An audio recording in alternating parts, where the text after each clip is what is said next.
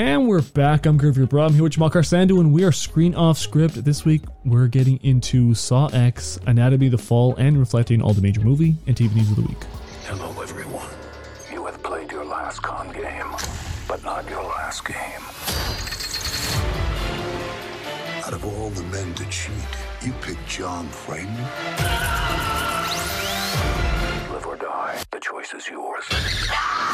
All right, gentlemen, we're back. And so yeah, heads up, we're doing actually like 3 reviews essentially this week. We got, both of us saw Anatomy of the Fall. We're going to be talking about that. I watched Saw X. I'll be giving you my thoughts. Jump watched Humanist Vampire. And he'll give you the whole title, because frankly, that's a whole vibe within itself. I mean, that's what got me in the door at TIFF. It's true. Humanist Vampire Seeking Consenting Suicidal Person. Yeah, and it's a great title. I actually regret not watching it, to be honest. But yeah, we'll get into that in a little bit. First thing we're going to do is get into the news, as always. Jump up. So first thing, interesting news. And for me, I'm glad we got to record today because we get to talk about this kind of as it's happening. A24 is looking to expand into making more commercial films and is searching for action and big IP projects. Obviously, I think the initial thought is like A24 is like this art house studio that just makes like really great but weird movies that like find its niche. Like they're almost like really great at finding these niches. Yeah. And then people just kind of flock to it. Word of mouth, all the kind of stuff that you like hope for as far as being like a great film that's not a franchise film, that happens so consistently with A24. Yeah. And now they're kind of moving into a new space. What are your thoughts? Now that I've had a few hours to actually absorb it and digest it, I actually think overall I'm kind of taking it as positive. For a few different reasons. Number one, it's exciting to have a studio like A24 jump into the big IP franchise space, because they've literally been dominated by the Warner Brothers, the Disneys, and the Universals of the world. Yeah. Right? Number one. So for them to bring their talent and their producers and their executives and the people and the filmmakers that they work with kind of into that world, I think might give a nice jolt to that for the franchise and the big IP world. Number one. Number two, I actually think that if some of these big IP movies do commercially well, it should hopefully funnel and fund more of the art house projects that we're kind of known A24. So hopefully, I mean, at the end of the day, you know, if these movies make money, it's only going to fund more movies and more projects like that. So I think overall it's a positive thing. All right. So pessimistically speaking, Sure. That's nice in theory. Yes. But like once a studio starts making big money off big movies and big IPs and stuff, I'm sure they're not thinking like, well, how can we funnel this into like creative projects that'll satiate our more like niche audience? Like they don't give a crap, right? Like that doesn't seem like it makes a lot of sense. But I kind of agree with the first point you made, where the interesting thing, I actually hope that they almost like create like 2 different mini like subsets of the studio, like A24 Classic, A24 like XL, or whatever the hell you call it, right? Like A25, if you really want, like whatever it is, right? Because at the end of the day, it would be a great thing to have a studio that we really kind of now value for their like curating process and like their ability to edit themselves into like projects that are really, really interesting. I could imagine that thought process working really well on a bigger scale. Yeah. I don't see why that wouldn't work. And if anything, you're right. Like it should actually shake up just the franchise world in general, or like the big studio world in general, because I think it's almost like whenever there's like a new dog in town, like especially a studio like A24, where they'll be able to like, especially like their first couple, I'm sure they'll swing for the fences, but on a massive scale. So I absolutely love that idea.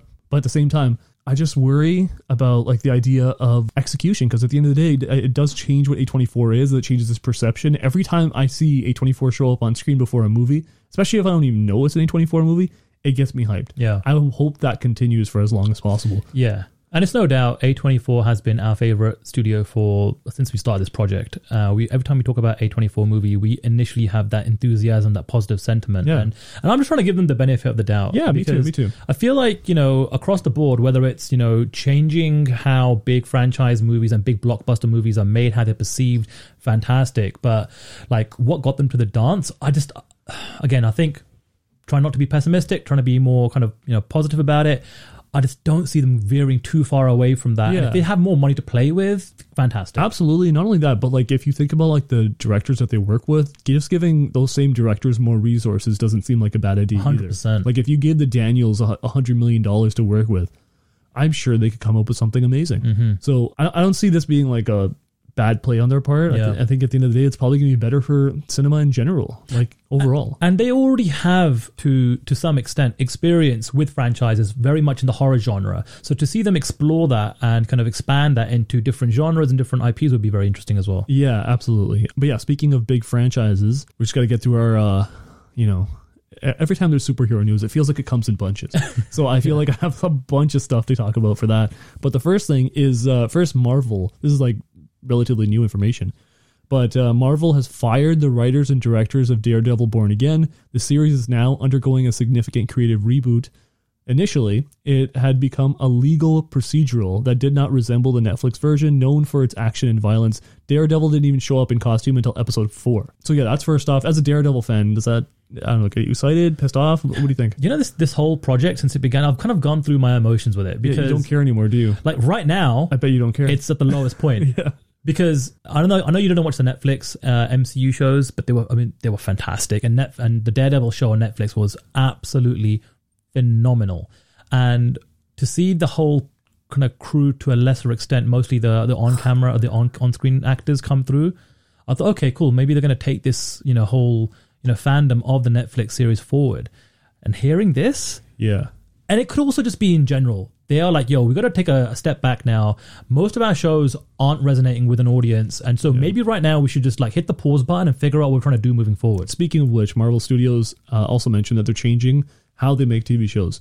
First, they're going to have showrunners who will write pilots and show Bibles. They're going to have full-time TV execs, and they're moving away from the limited series format to multi-season serialized TV. I don't know if that gets me, if I'm being honest, like it doesn't really do anything for me. Like none of this news makes me care about any of this, if I'm being honest. Like really what has to happen, like I still haven't started Loki, by the way, so just keep that in for context.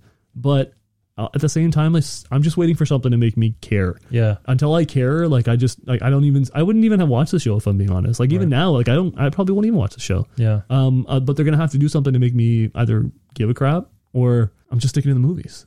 Yeah, I don't blame you. I think that's how most people feel about the MCU right now. Like, I've watched the first episode of Loki. I thought it was fantastic. With other shows, I've been waiting for them to all drop so I can just binge it. Yeah. But I've not really been paying attention to them because they don't require my full attention. It's something I can just throw in the background. Yeah. But, at the end of the day, quality is everything. If you produce a good show, whether we tune in week by week or gets word of mouth, like I feel like they got to do a complete 180 because sentiment right now is so damn low. Yeah, it's funny too because today, we'll get into why, but I was basically forced to watch the trailer for The Marvels. So so I basically saw that, and ahead of that, now I kind of have like a little bit more, I feel like I have a realistic anticipation for it. Right. And did it improve? No, not really. It feels like the exact same movie I've been watching for the past couple of years for Marvel. Yeah. All the same beats. Yeah. Like I know what the jokes are going to be. I know how it's going to work, and yeah, I get it. Like, they're going to start off with chaos. They're switching their powers, and eventually, like, they figure out their powers, and they have the big dramatic scene. Like, I get it. I know what's going to happen. But, like, for a minute there, I really, really was invested in what Marvel was doing and really caring. And, like, these days, like, I find myself so disinterested to the point where I'm, like, almost, like, waiting. Like, is this bubble done? Right. Almost. And also, speaking of which, it's still on the same idea of superhero movies, but the other side, we got DC news as well. So first, none of the Justice League stars from the DCEU will return to reprise their roles in James Gunn's DCU. So that's just some news there. But there was some real spicy news that came out ahead of Aquaman 2. It's 2, right? It is 2, yeah. Yeah, it's 2. Okay. Yeah. I was like, I haven't seen the first. I don't even care. Jason Momoa apparently showed up drunk on the set of Aquaman 2 dressed up as Johnny Depp in front of Amber Heard. That's crazy. That's crazy. Wild move. Like, I don't know what he was hoping to accomplish with that. I don't know either. Like, is he boys with Depp? Is he just like hates Amber Heard? I think he probably just because apparently he tried to get her fired as well. Yeah, that's first thing. And also, apparently she avoided being fired from Aquaman 2 because Elon Musk, who she was dating at the time, he threatened legal action if she wasn't brought back. Yeah, I saw this. It's like the whole thing just sounds so dramatic. bad and messy and soap opera-y and just like, and it's all tied to a movie that no one cares about. I know, and this is actually like I'd rather watch this movie, the making of The making Aquaman of? 2. The behind the scenes? I'd love to watch the making of Aquaman 2. That would be a great movie because you'd have the background with all the Johnny Depp stuff. You'd have this random Elon Musk appearance. Yeah. Amber Heard going through all her shenanigans. Jason Momoa acting like a jerk. Imagine a Blu-ray commentary track with Jason Momoa and Amber Heard. Yeah, that's what I mean. Like, even just that movie existing, like the making of Aquaman 2 sounds so much more interesting to me 100%. than anything they're going to do in that movie. Next, I got Margot Robbie and Ryan Gosling. We've all heard about their 1960s Ocean's 11 prequel. Number one, that's still moving forward.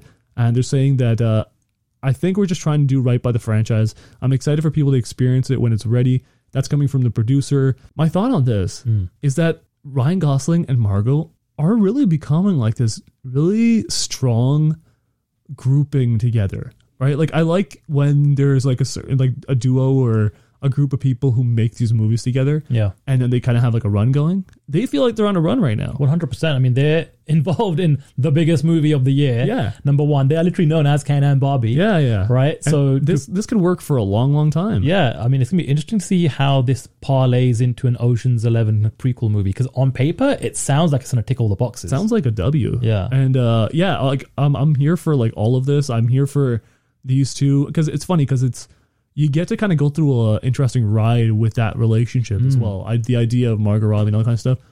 It's almost like you're going through the whole independence that you get from Barbie. Yeah. That like you almost like if you're following Margot Robbie as like a character, you get the independence and like the star power from that. But then the next movie, if we get this, it's almost like we get a payoff for them as a group. Yeah. And so that's just going to make people going to continue on this ride and see what projects they do next, if they do. It's also very reminiscent of like really old Hollywood star power where Yeah. you kind of had the female and male lead pairing up to feature in a movie, and that's a selling point. Multiple movies. Yeah. Like you guys love them in Barbie, watch them in this. Exactly. Next, I think this is more for you, but Michael Mann says that Heat 2 is planned to be his next film. So yeah, what are your thoughts? Man, let me tell you, I love Heat. I think it's Michael Mann's best movie. It's a classic 90s movie. It's got one of the most iconic scenes in cinema history with De Niro and Pacino. Actually, it's one of those movies, like it's my father-in-law's favorite movie. I watch it at least maybe once a year for sure. I actually just watched it a couple of weeks ago. I do not care about a prequel. I really don't, man. And I don't care about Michael Mann, if I'm being honest. neither do I. But that's his best. That's his like his resume, his catalog isn't my jam. Yeah. But that one particular movie crushed it. That's Absolutely why killed it. This is interesting. And also, if it was Adam Driver, that gets me a little bit more excited because Sure. I do want to check out what Adam Driver's been doing. But I don't know. This movie does nothing for me. Neither to me. I don't care about a prequel to Heat. The first movie is like such a classic. It's so iconic. It's perfect the way it is. Yeah. And to see Adam Driver do a young De Niro as Macaulay like impersonation, I don't know, man. I wonder what somebody would think of like us just praising Barbie and then just being like, I don't want Heat 2. But Hey, listen, it's certainly got conversation going. Absolutely. There are some people that are actually for it, Yeah. and there's some people that are just completely against it. So Yeah. it's got people like really up in arms around. I mean, if you're a Heat fan, like I don't know how you would feel about wanting this as a franchise, Right. anyways. Yeah. Right? Like, what does that do for anybody? and also coming up to 30 years later, it just feels like, oh, it's Michael Mann, like, oh, I could do a sequel to Heat. Yeah. The movie that crushed it for me 30 years ago. It seems like it's kind of like what's happening with Ridley Scott and Gladiator 2, where it's like, well, everything's kind of lukewarm right now. I might as well just hop on this old IP and just continue that. And he's got Napoleon coming out very, very soon. Yeah, for sure. Next, Francis Ford Coppola, he said that Martin Scorsese is the world's greatest living filmmaker. His new film, Killers of the Flower Moon, delivers on every level. So obviously that's great news for the hype of Killers of the Flower Moon, but also how do you feel about somebody like Francis Ford Coppola, given that like obviously Martin Scorsese already in that conversation. Yeah. But from one goat to another goat, that's like as big of a rub as you can get. 100%. Like I've said this before, but him, Lucas, Spielberg, and Scorsese, those four kind of came up around about the same era. And to have one of your peers and one of your colleagues kind of bestow that kind of compliment onto you, it doesn't get any better than that. And like the more we start to hear about Killers from people in industry that have seen it, that have watched it. Well, we spoke to somebody, today that watched it a couple of weeks ago. It's just, it's only nothing but positive reviews and sentiment. And like that alone is getting me super excited about watching this film. Yeah, absolutely. And the person who's talking about is like the president of Landmark Cinemas. And we'll talk about that in a second, but it's just interesting to see that like, from all different kinds of people getting access to this film, slowly, people are really starting to believe that not only is this a tremendous film and an amazing piece of work from Martin Scorsese, but it's so consistently being said that this is one of Leo's best performances of his entire career, which, speaking of Leo, is like the utmost compliment you could possibly give. Yeah, and even if in a few weeks when we watch it, we don't be like, oh, that's not the absolute best. Even if it's in that stratosphere, that's good enough. Top 10 Leo is all-timer stuff. Exactly, and that's a credit to his performances in his movies. Absolutely. Like, the guy is just an incredible actor of his generation. Absolutely. I think he is like the definitive greatest actor of our generation. I think that's like easy to say. Isn't that weird? Like, we can definitively say, I'm sure people would make arguments for like, let's say like a Daniel Day-Lewis or something like that.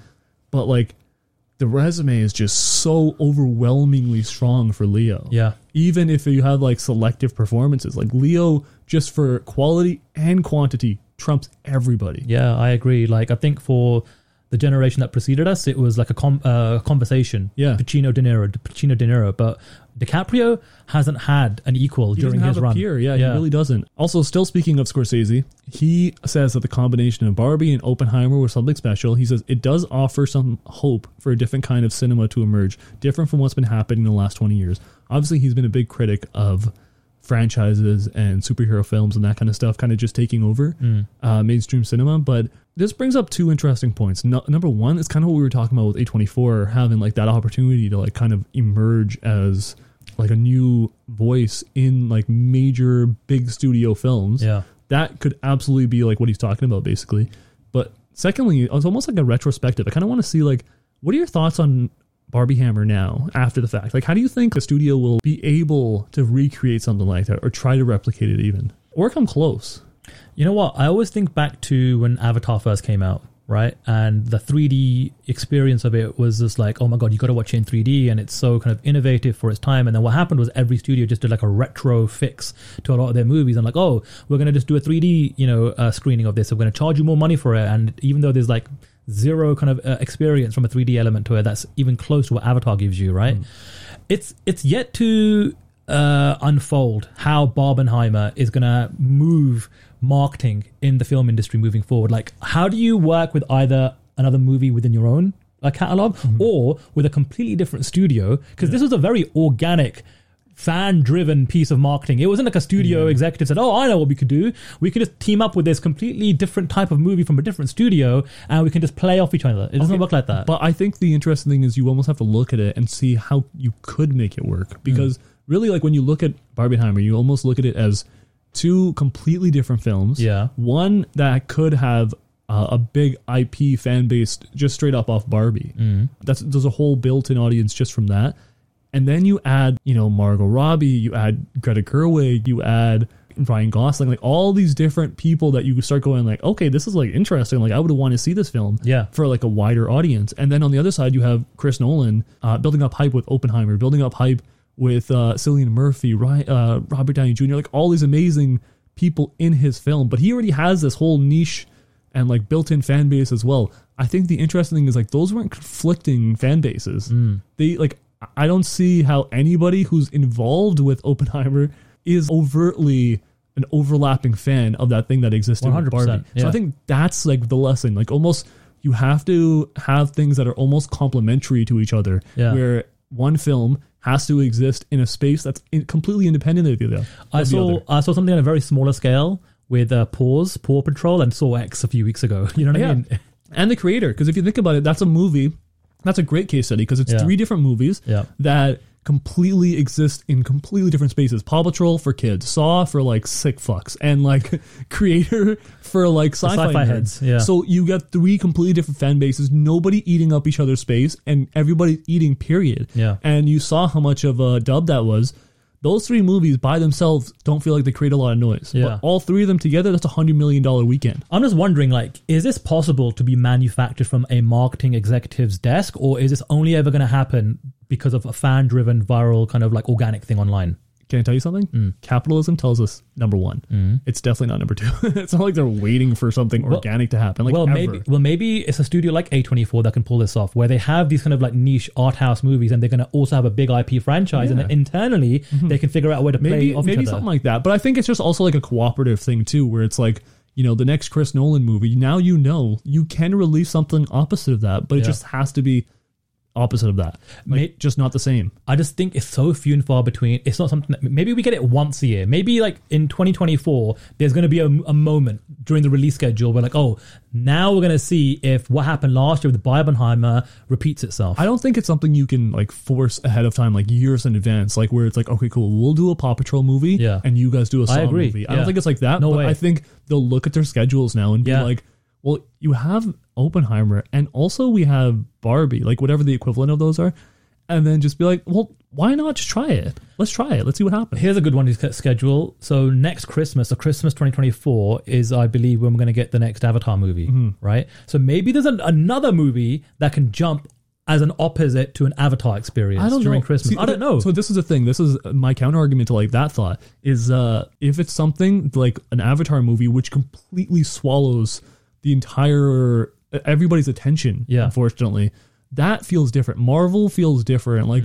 these big tentpole movies that are meant to like completely overlap everybody and eclipse everybody. Yeah, that doesn't feel like it's conducive to like, well, you know what? Maybe we should also release this movie the same weekend. But if it's something like Oppenheimer, which isn't overtly this massive studio film that is expected to be like hundreds and hundreds of $1 million in the first opening weekend, I feel like something that's like more middle and like less demanding of like everyone's attention, where you can actually kind of compete with each other and make it kind of fun, that works. 50 Cent versus Kanye works because they're not competing for fan bases. I just feel like it's not a case of them going head to head on opening weekend though. It's a case of where, okay, if you're going to watch Barbie this weekend, you know about the Barbenheimer marketing campaign, so maybe you watch Oppenheimer second or third week, which kind of like look at the run. They've had a consistent run throughout the entire summer. Absolutely. And oppositely, if you watched Oppenheimer first weekend, maybe you kind of heard about Barbie because of the marketing campaign, and that's where I think two movies could potentially work together on a run as opposed to opening weekend. Well, what I'm saying is like, I don't think it works.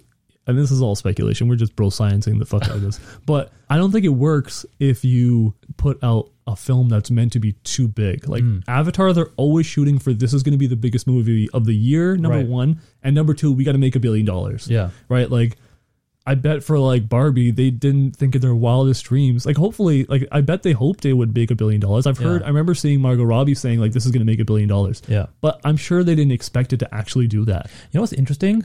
Let's see if we even have this conversation ever again. Does this happen again? Yes, absolutely. Let's find out. I guarantee. Like, what do you mean? They're of course they're going to try. It works so well this year. Again, who's going to try? The studio, a marketing executive? Like, this is a viral, organic thing online. Yeah, and they're going to try to. And so now corporate, like capitalistic America is going to try and shove it down your throat. Absolutely. How's that going to resonate with an audience? We're going to find out. Yeah, and it's going to work. It's going to work sometimes. It's not going to work all the time, but it's going to work sometimes. I can't wait for the next time for this to happen, for us to kind of actually have a side-by-side comparison in terms of how did it work. But I mean, like, the thing is like, it's not going to happen. It's not going to work every single time. It's not going to happen every single time. If it doesn't work a second or third time, did they try a fourth, fifth time? Absolutely. No, how can you say that so confidently though? Because they did it and it worked. We had one moment, like it happened one time. But you just saw from like we just said the smaller case study of like Paw Patrol, etc. That was like one tweet that I saw that I was referencing. It was like a big campaign. But like, even for example, like for our social media post, you put up all three because it's like three were competing.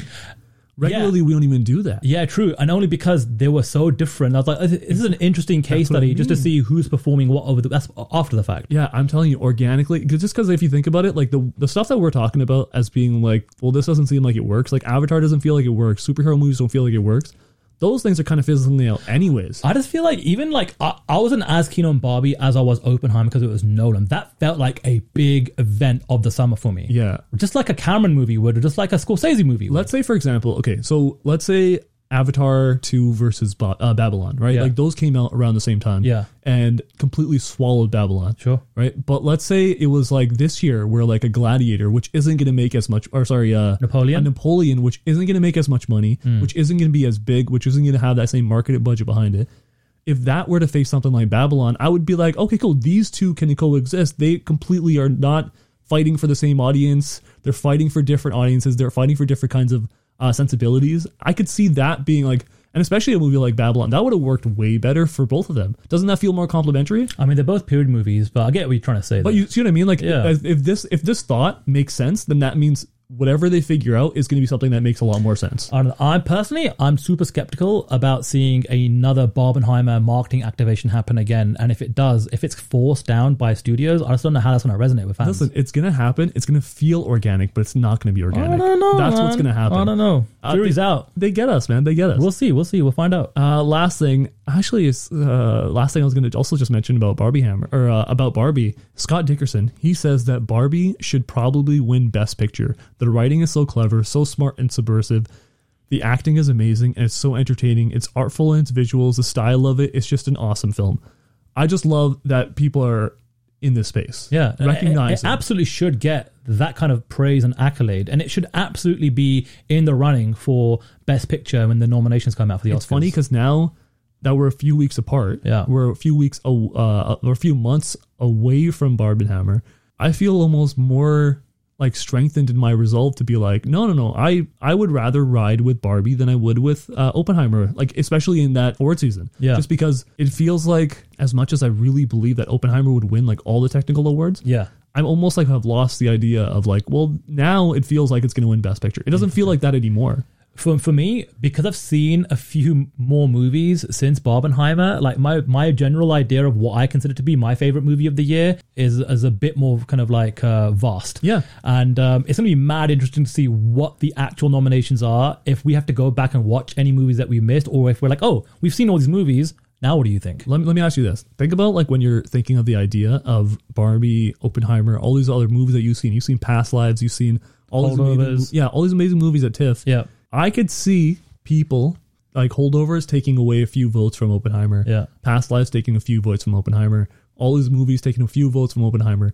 But the people that are voting for Barbie, they're voting for Barbie. Yeah. It's the biggest movie of the year. It had the biggest impact. Yeah. I really think, I'm not saying it's going to win. Yeah. But I think it's going to end up having a stronger case. Nomination alone will be incredible validation. And then if it does get nominated, which I hope it does, it will almost be all right, cool. Now we're in a marketing campaign. Now we know it's nominated. Now let's see what's good. I think it's almost a shoo-in that's going to get nominated for. I think it's going to be in that conversation. It'll definitely get nominated only because the Oscars have expanded their category for Best Picture to 10 movies. So that alone should definitely shoo and get. I think even like if it wasn't, like I still think it's just the way it was presented, the film that it is, and the way it was kind of accepted is just such a strong statement in film. And like it ended up being the biggest film, the biggest film of the year. But more than that, it's the biggest film of the year, but also nobody is saying like, oh, that movie's okay or whatever. Like people recognize how good of a movie universally it is. Positive sentiment. Huge. Yeah. But that's everything for news this week. Before we move into our reviews, I kind of want to just talk about where we were. Pretty unique experience for us this week, where we were invited to a press day at the brand new unveiling of a landmark cinema in Waterloo. It was great to be invited to a press event to our favorite local cinema franchise. Landmark Cinemas is a Canadian franchise.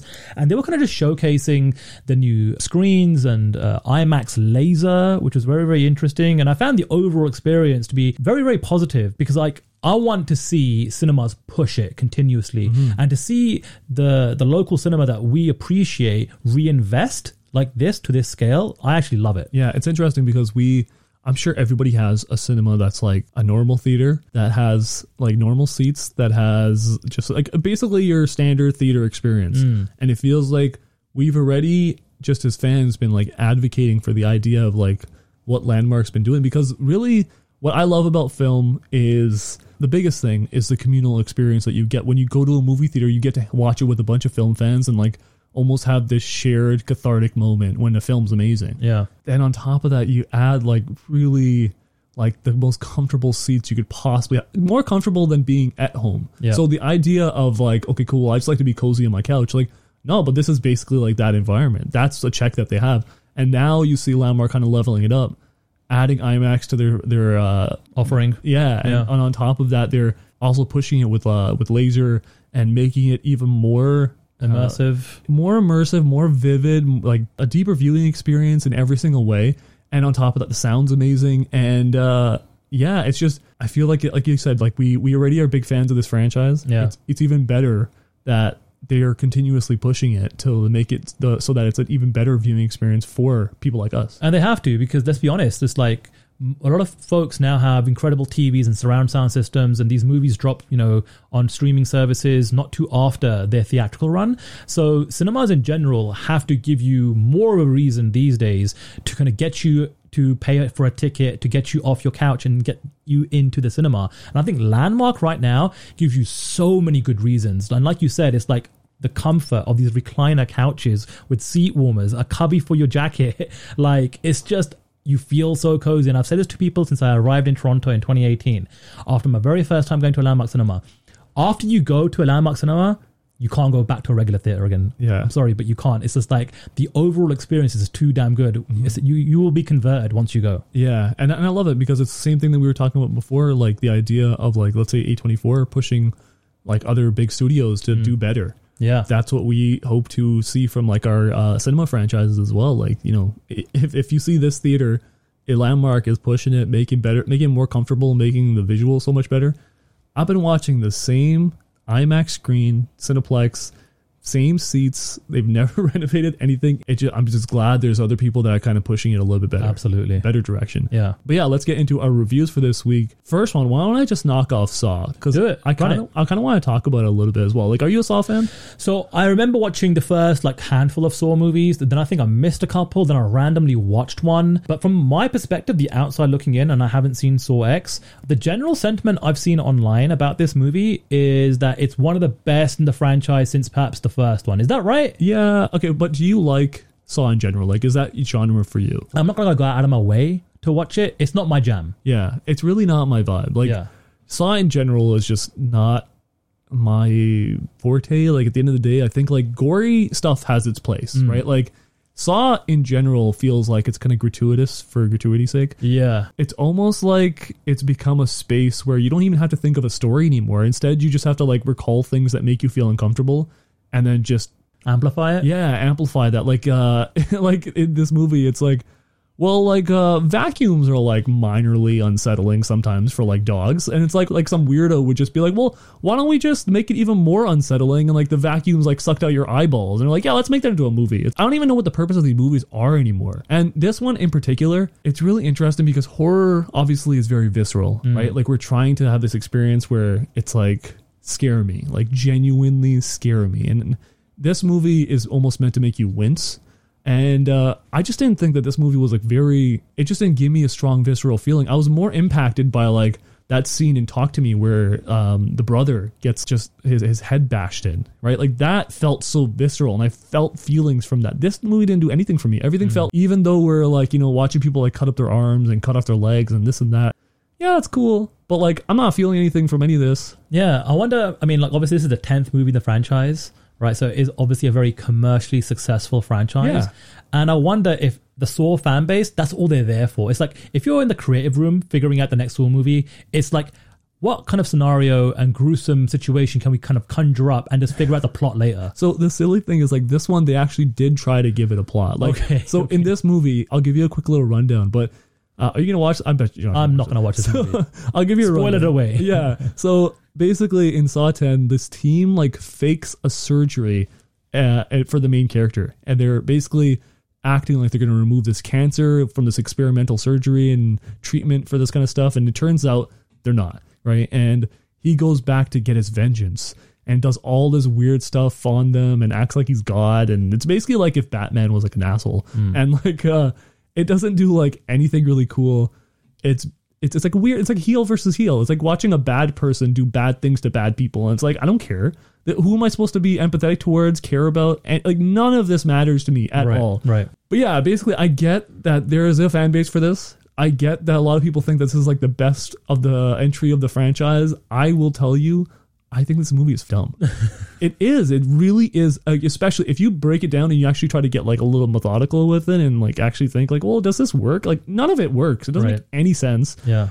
At the end of the day, it's almost like people saying this is like the best Saw movie is like being like in a group of jerks. Like, this is the nicest person. Like, who cares? You're still a jerk. You know what I mean? Like, for me, I ended up scoring it 1.5 in our rating score of 0 to 5. But yeah, I just thought it didn't do what I had hoped for, like as far as like a horror movie, a gory movie, like pretty much anything. Like, even story-wise, like it just didn't make any sense to me. So question, you went to watch this movie with a bunch of our friends. Like, what was the general sentiment from the group? A lot of other people liked it. Okay, yeah, got you. for sure. I am totally speaking purely from my experience. Yeah. A lot of other people liked it. I think a lot of other people probably thought it was gory and did think like, oh shit, like these kills are great. But for me, it's like, I just don't think they, number one, delivered on the thing that I thought like as a baseline they should, which is like interesting deaths. Like they had one interesting death. For me, that's the entire movie. Yeah. One death for the entire movie that was interesting. The rest is like very underwhelming. Right. And then that sounds like sadistic, but like but at the same time it's just like it didn't deliver on the death part. And then like you create this story that's like even more drawn out, very boring, does not make me care about anybody. Like trust me, the main character isn't a new main character. It's the dude from the original Saw. Right. They're trying to make Jigsaw, him, right? Yeah, they're trying to make him sympathetic. Right. And like, it's so stupid. Like, it doesn't make any sense to me. But yeah, that's Saw 1.5. I would not go for anything beyond. I was actually excited for you to watch it because I thought this would be not positive, a good experience. Not positive. I'm sorry to hear that, man. I was actually like, oh man, we should have watched The Exorcist. Honestly, okay, here's another thing. I would rather watch spooky over gory any day of the week. Even if it's a bad spooky movie, I will at least have some sense of fear, hopefully. With gory, if it doesn't deliver, it's just boring. Got you. But yeah, what about for yourself?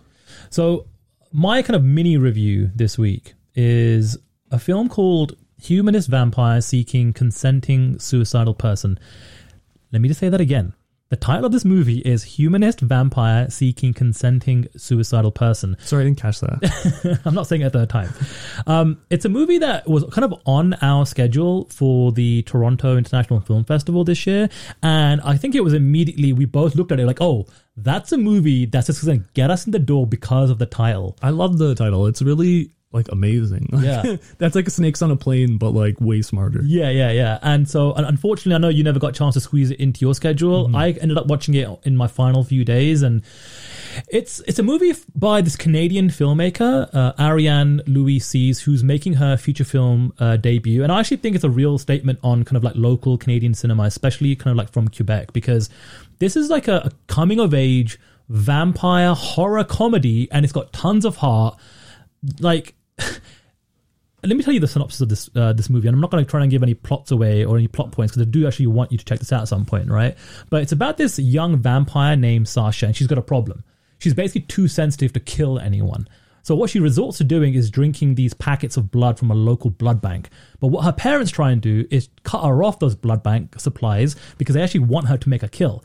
So what she does is she meets someone like at a local high school called Paul, who is suicidal, and he has these suicidal tendencies, and he finds out that she's a vampire. He's like, you can kill me, it's all good, you can kill me. So Sasha and Paul end up spending their final night, this is great, fulfilling all of his final wishes because he's getting bullied at school and all this kind of stuff. I'm already sold, right? Yeah. And so before like he agrees to give up his life, he's like, let's just do all these final things on my bucket list before I have to, give up my life for you. And that's what the movie is. Yeah. It follows them on this kind of like this one night, right? And, look, I will say this. It does have some familiar beats that you've seen in other coming of age movies, but it also at times feels fresh and modern. Ultimately, I would say it's heartwarming, it's charming and fun to watch. And also for me, watching a French language film with a cast of total unknowns, I just thought the fact that this was a vampire horror comedy coming of age movie, it just worked. It really, really worked well for me. So it's a 90-minute French language film. I checked and it's out at the moment, but I couldn't see any listings in any of my local cinemas. So it might be one of those films that you can have to seek out and try and find if you can, or maybe you'll check it out on a streaming platform later on.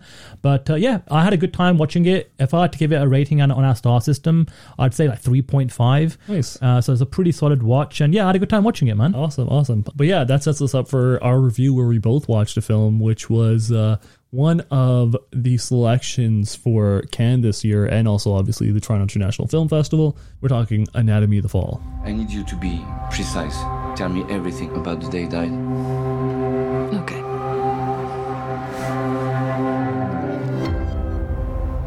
I didn't realize it was so high. Yeah. I went upstairs to my bedroom. That's when I heard Daniel scream. Mama! That's it. The the autopsy report is inconclusive. I think he fell.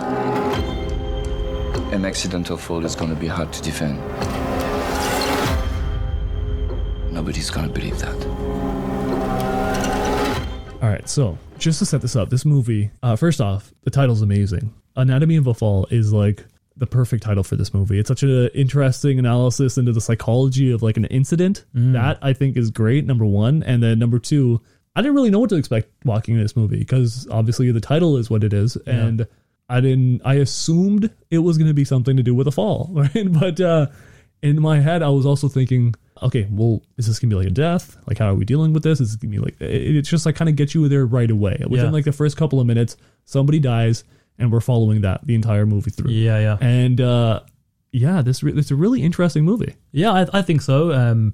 To give some more context, it won the Palme d'Or at this year's Cannes Film Festival. And I have to say, I had a really good time. Me too. Watching this movie. Yeah, I feel like this movie, like if I were to sum it up into a sentence, it would just be perception is reality, right? And it's this whole movie just exploring this idea of a trial of seeing if somebody's death was accidental or on purpose. Yeah. And yeah, it's just really, you go through a lot of beats and we're going to get into that. Even when you kind of get to the sort of resolution of the movie, in terms of what happens during this trial, you're still left asking questions of yourself, and you're still left, it's a little open-ended in terms of how you are treating everything that you've been given in terms of evidence of these characters and these scenes and these relationships and actually what happens. So I want to get into all of that in just a second, but the first thing I wanted to get into, and I think it's like the most important part of the film, is why did they use PIMP as the song?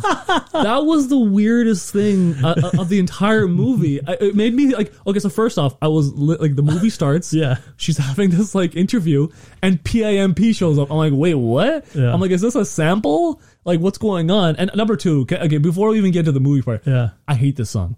I think PIMP is one of the worst rap songs to ever exist in rap, period. I don't know if you share that same sentiment. I agree with you. I hate this song. If I hear it in a club, if we go to a party, somebody plays it, I go, you're a loser. Whoever plays the song is the biggest loser. Because it's like anybody who identifies with PIMP, you're the biggest dork of all time. Because there's never, like, imagine if you were somebody who thought they were like a big machismo motherfucker walking around and you're listening to I don't know what you heard about me. What are you talking about? This is not, nobody identifies with the song. You are a dork. But secondly, imagine you die while a steel drum version of PIMP is playing. Like, that's the worst way to die of all time. Oh my god, you know what? Now that you put it, like, that is actually horrendous. It actually, like, I couldn't take the death seriously for a second. The first like 10 minutes of the film, I was like, what just happened? PIMP is still playing and we're looking at this dead body. Like, somebody turn off PIMP, please. The funny thing is like, it doesn't just play once. You hear it a few times and it's like gnawing at your head. Okay, and not like spoiler wise, imagine choosing PIMP to be the last song of your life. Like, in my head I was like, you know what? This guy has to be innocent. She must be guilty. No one would choose PIMP to be the last song of their life. All right. So that's number one. I just love that we have an entire segment dedicated to PIMP. Purely, I love it. It's the worst song of all time. This is great. Second, the way. Okay, so now to get back into like more the actual film. Okay. But like seriously, like I think one thing that's amazing in this movie is you watch this person die, or you find this person dead, and then you kind of go through this movie where there's a trial, and they're like, well, did this person die of suicide? Did they die of something actually happening? Or was it a murder? Was it a murder? Was it incidental? What happened? Right. And the way they make you doubt is amazing. Yes, so good. Right? Yeah. It, at first, like, it doesn't feel like she did it. She's such an innocent person. Like, it feels like ridiculous to like incriminate her right away. Like the way we kind of start off with the film, I'm like, oh yeah, like this. I didn't actually even think this was the whole movie, because the way they made it seem, it almost felt like it was like, oh yeah, it could be something, but like whatever. Right. And then like slowly they kind of like introduce this idea that like, no, we're going to trial.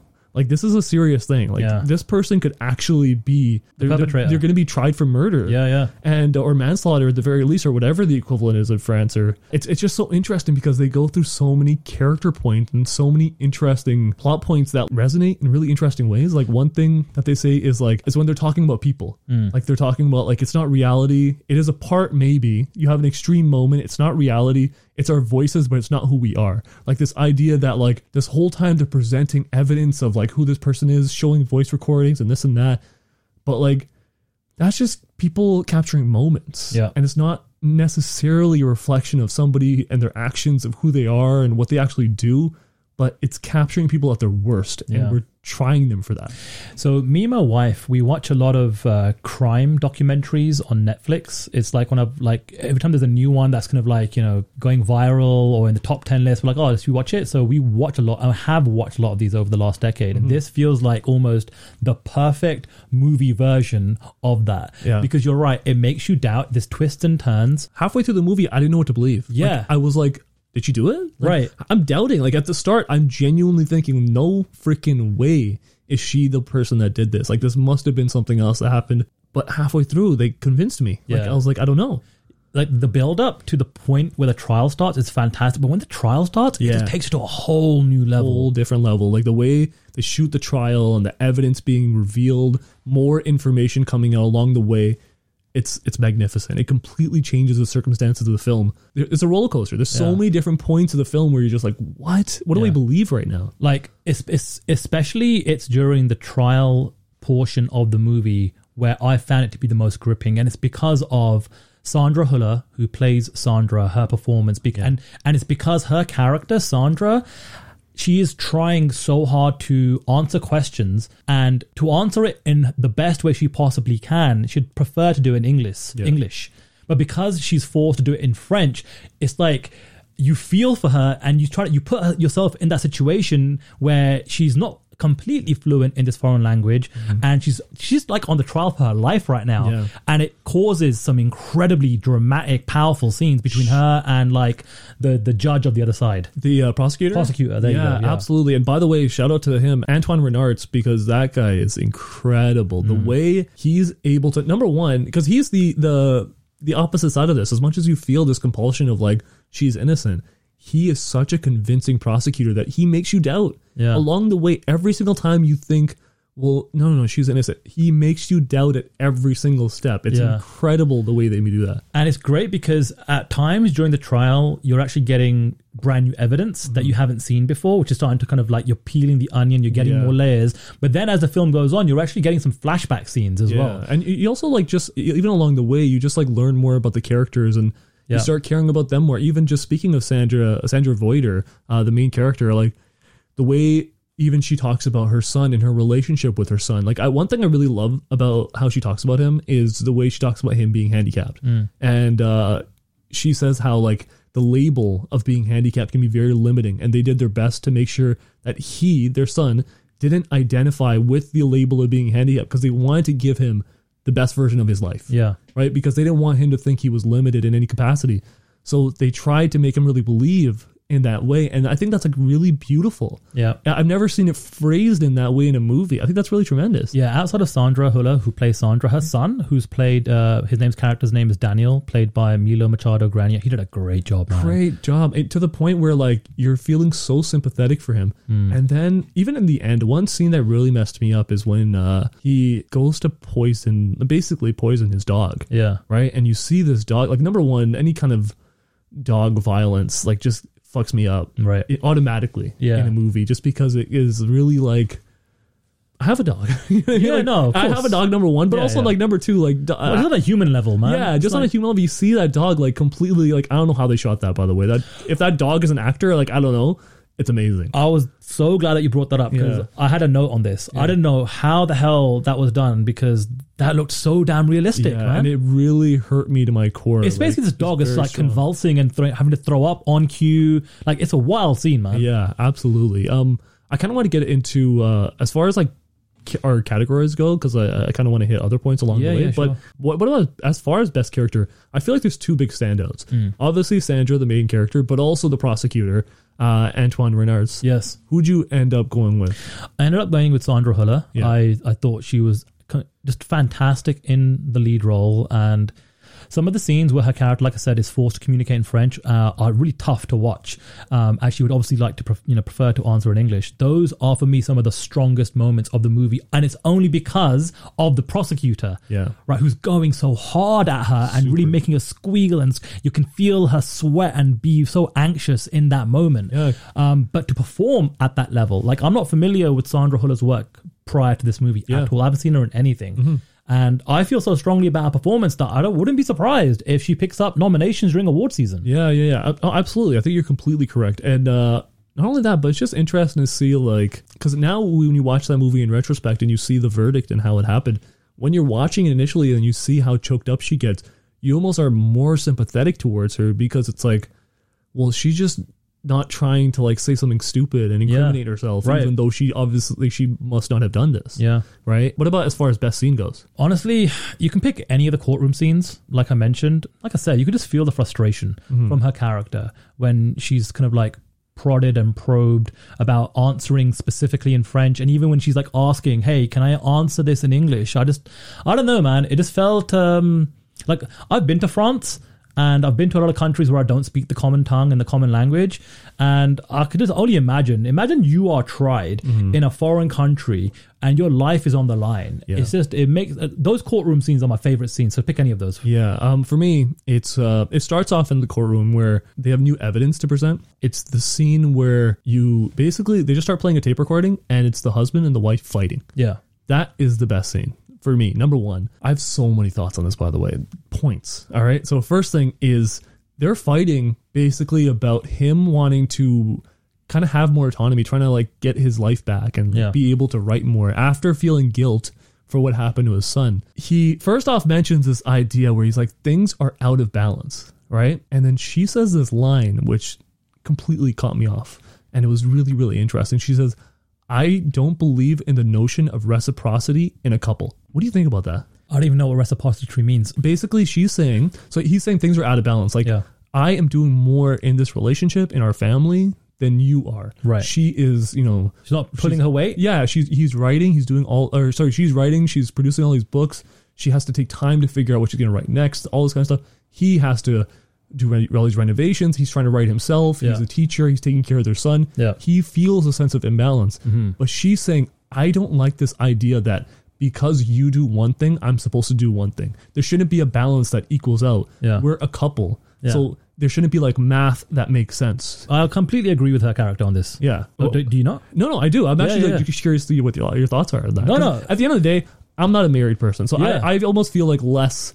Like, I think that's, like, a really interesting thought. But I don't feel like I have the best insight into it. So it's funny because, like, me and my wife, we don't even, like, we've never had this conversation about, I'm going to do this specific one thing and you're going to do this specific one thing. It's just like, I don't know, man, maybe I'm lucky or I'm unique, but we're very harmonious in terms of just getting stuff done, and it doesn't really matter who's kind of doing it. We just kind of, like, feel like we're both sharing our load in this relationship, making sure we're both happy.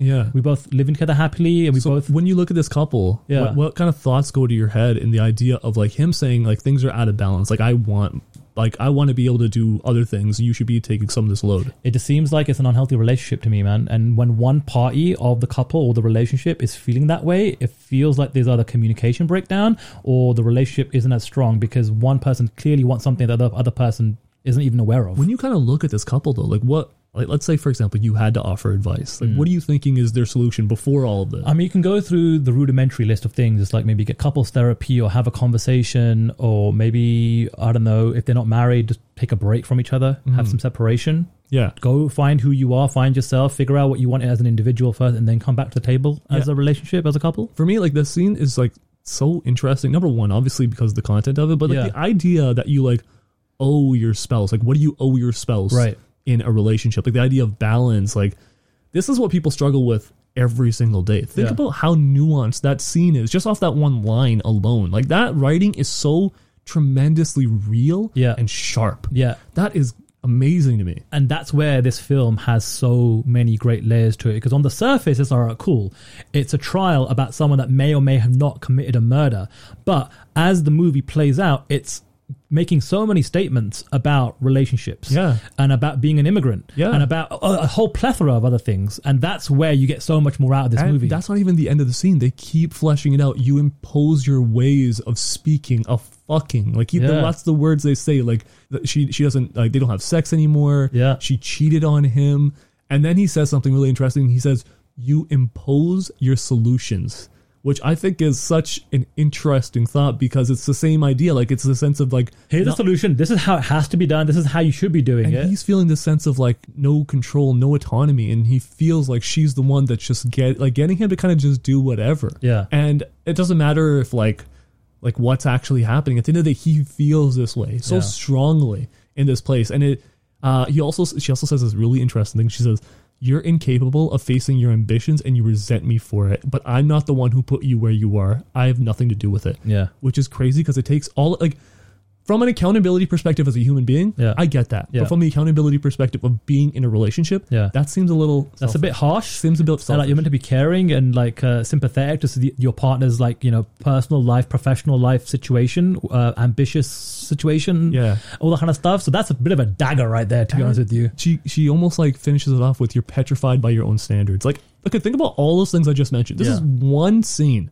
I genuinely think this is one of, if not the best scene I've seen this entire year. That's great. Period. And to jump off what you just said there, you know, you have essentially kind of acclaimed the script and the dialogue of this incredible film. And credit has to go to Justine Triet. Like I mentioned earlier on how Sandra Hüller is fantastic as the lead, as Sandra, but the other major component is the filmmaker. Justine Triet, I looked at her resume and I'm not familiar with her work, but she has written and directed all of her movies. So you can see every time a filmmaker both has written and then directed it, it's like, okay, cool. They've got like a personal signature and a personal statement, and they are bringing a lot of kind of like, I guess, life experience to the table here. And I have to agree, man, that was an incredible scene, but the movie is littered. With very powerful scene. Even, and I hate to keep going on about like the courtroom scenes, but it is a large chunk of the movie. Yeah. Even the way the camera pivots from like where Sandra is positioned to where the prosecution is positioned. I just thought the way it didn't play out, like I don't feel like I've seen a courtroom drama play out in a film like I saw it in Anatomy of a Fall. And that's a credit to them. I completely agree. What about as far as star ratings goes, 0 being the worst, 5 being the best? Where do you end up with this? I gave it a 4.25. Okay. Really enjoyed it. Highly recommend it. I felt like, man, I just felt like it was a great movie. It slapped me. I could maybe just say at times the pacing wasn't there, and I felt like perhaps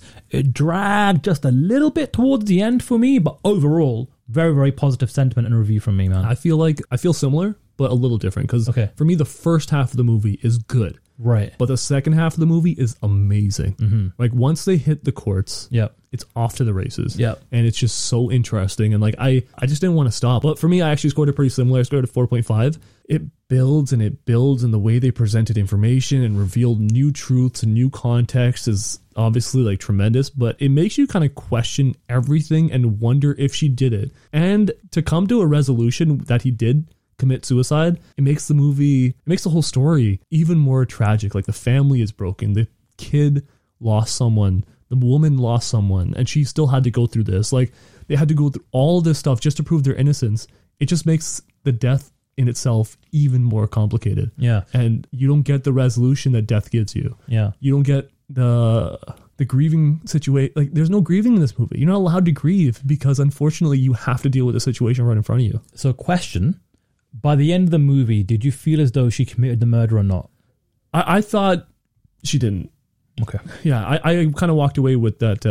I believe them. Like I believe that this is all correct because it didn't. I don't get the sense that like I do get the sense that she's a jerk sometimes, but it's kind of like what it was before. Like these are moments. This isn't, unfortunately, like people act emotionally and they it's not get the full really, picture. It's segments. It's segments, and it really I can get like the idea of being like, well, she was really mean to him, but like we don't get the full picture. We don't get her recordings of him being like a jerk to her. Right. Maybe like they've had a different kind of life, like we don't know what's been going on along the way. And unfortunately, you only get moments. But those moments that we do get, they make you question whether she's a good person or a bad person. Isn't it just a great magnifying glass in terms of how, in general, court systems work like that? And when you go to trial, when your life is on the line, your character is on the line, how it's been built up by the other side. It's like what I said before, perception is reality. Yeah. At the end of the day, that's really what this is. It's whatever is the truth is going to be whatever you convince us.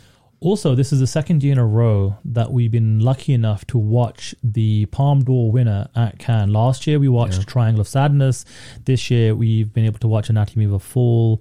Isn't that great? I just wanted to put it out there, how like 2 years back to back. Easy flex, yeah. Only because these aren't movies that, like, Triangle of Sadness, we didn't watch at our local theatre. Yeah. It wasn't available. Yeah, we watched it at TIFF. Yeah. Right? This year's movie, we almost watched at TIFF, and we just got lucky that we got sent a screener to watch at home. But this is why, yes, the big blockbuster of the weekend is getting all the marketing PR campaign behind it. It's going to be available. But sometimes if you can just go out of your way to see if there's a showing of some of these kind of like movies that do well at festivals and get good word of mouth, sometimes it could be some of your best cinema experiences of the year. Absolutely. And not only that, but like, this is what I hope people kind of take away. For like, this is what I'm like always trying to low key push a little bit is like, like as much as like a big franchise or big studio movie is like fun, they are fun. They're great. They have so much value when done well. But at the end of the day, like there is something very enriching about experiences like this. Movies like do like, it doesn't necessarily have to win the Palme d'Or, but like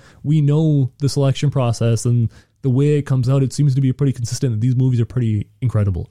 And like looking at Triangle of Sadness, looking at a movie like this, I walk away thinking I'm enriched by having this experience and being able to watch this and being able to kind of have my own takeaways, because at the end of the day, it is genuine art that makes me feel something, and that's more important than whatever visuals somebody can create on a computer. Yeah, I actually was just about to say a very similar thing. I feel like in the last couple of weeks, this week's podcast, I've recommended Human Vamp. I need to actually go up and see how. Don't worry about it. No. I'm cutting that entire segment. Like this week, I recommended, or I've reviewed rather, Humanist Vampire Seeking Consenting Suicidal Person, a French language film. Anatomy of a Fall is a 50-50 French language and English film. Right? I just watched a couple of weeks ago Past Lives, a 50-50 Korean and English film. It's just, I agree, I feel enriched by these experiences. And the local cinema experience where you're most likely going to end up watching the big release of the weekend or the week or the blockbuster of the season of the year, whether it's Halloween or Christmas or summer, I still get that and I still want that, but I will always go out of my way to try and watch movies like this, whether it's at home or at a local cinema, whatever the case may be. Absolutely. I completely agree. But yeah, that's everything for Anatomy of the Fall. Let's get into the last segment of the show. Let's get wrecked. Weekly recommendations. Can I get Sandu's pick? You certainly can. It's a question. Do you know who David Beckham is? No. Okay. I'm joking. Yeah, of course. You do know him? What? Oh, I'm just kind of He's one of those famous human beings on the planet. Okay, so why do you know him? He's posh. I'm joking. No, he's a football player. Right? Okay, so I even said football. Yeah. So the reason I wanted to ask that question is I feel like most people know David Beckham because over the last 30 years, he's been one of the biggest UK celebrity exports we've had, right? And a lot of people don't actually know how good he was as a footballer, his professional soccer career, or anything like that whatsoever. They just know him because he married a Spice Girl and he's a good-looking guy and all that kind of stuff, right? Netflix just recently dropped his life documentary called Beckham, and it's a fascinating look into the rise of David Beckham, the footballer, but also the rise of him as a celebrity. And it's a 4-episode docuseries. As people know, I am a big docuseries fan. I love watching documentaries. And this basically chronicles all the ups and downs that he went through, both in his professional life and his personal life. So I grew up in the UK.